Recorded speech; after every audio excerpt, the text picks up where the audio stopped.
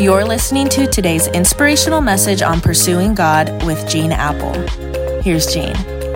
Happy Wednesday, and thanks for joining me for another conversation about the power of our words. Words can impact our relationships positively or very negatively. Our words have the astonishing power to bless or to curse, to build up, to tear down.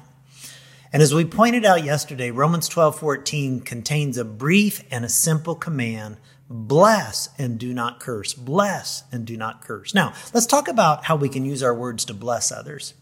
Each of us is the product of the words spoken over our lives. You're a product of the words spoken into your life. I'm a guy who's the sum total of the words spoken into my life. And I've been enormously blessed by life-giving words throughout my life. And I know how fortunate I am.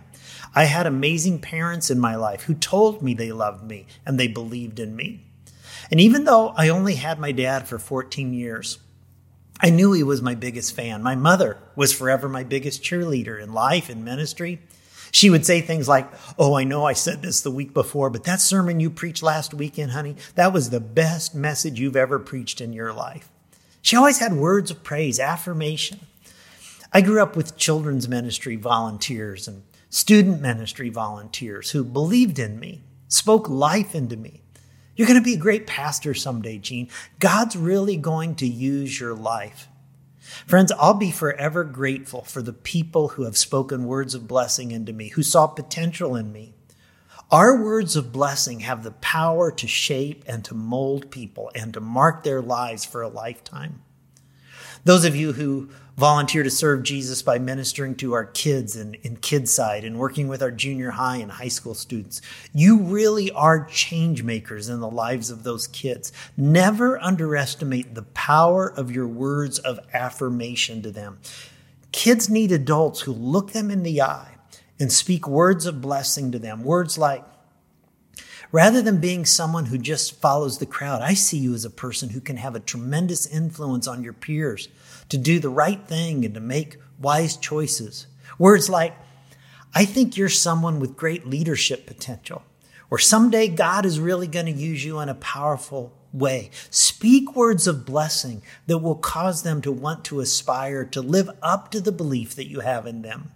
So many kids hear constant put downs and add that to their own negative self-talk.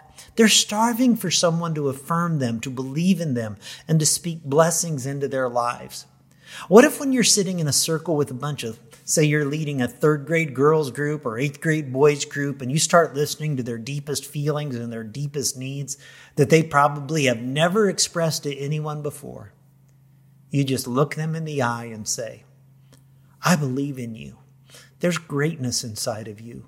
You're going to do great things for God someday." Our next-gen change makers at Eastside can speak life into our kids and students in Jesus' name so that they leave our church with their chest puffed out, knowing that God and their church believe in them. The truth is, we all need to hear we're believed in, appreciated, and valued. You can make a difference in someone's life, in your home, in your small group, in the church, in your neighborhood, in your workplace, in your social circles. When you look for the positive and speak those positive blessings over people. Do you struggle to see the positive in other people? Follow God's wisdom, penned by the Apostle Paul in Philippians 4:8 when he wrote, "Finally, brothers and sisters, whatever is true, whatever is noble, whatever is right, whatever is pure, whatever is lovely, whatever is admirable, if anything is excellent or praiseworthy, think about such things." Listen, you'll find what you're looking for if your focus is on the negative. There's plenty to see all around, but if you focus on the positive, the things Paul says we should be thinking about, it will change your whole outlook on life, and it will help you see the good things in others. Philippians 4:8 will change your life. When you learn to bless others with the positive things you see in them, it will change their lives, and you'll enjoy the benefit of improved relationships. God, I thank you for these reminders and that today we have the power to speak into other people with life. I thank you for people in our church who are blessing the next generation and the power of their words. I know firsthand the power of those words because I've experienced it in my own life.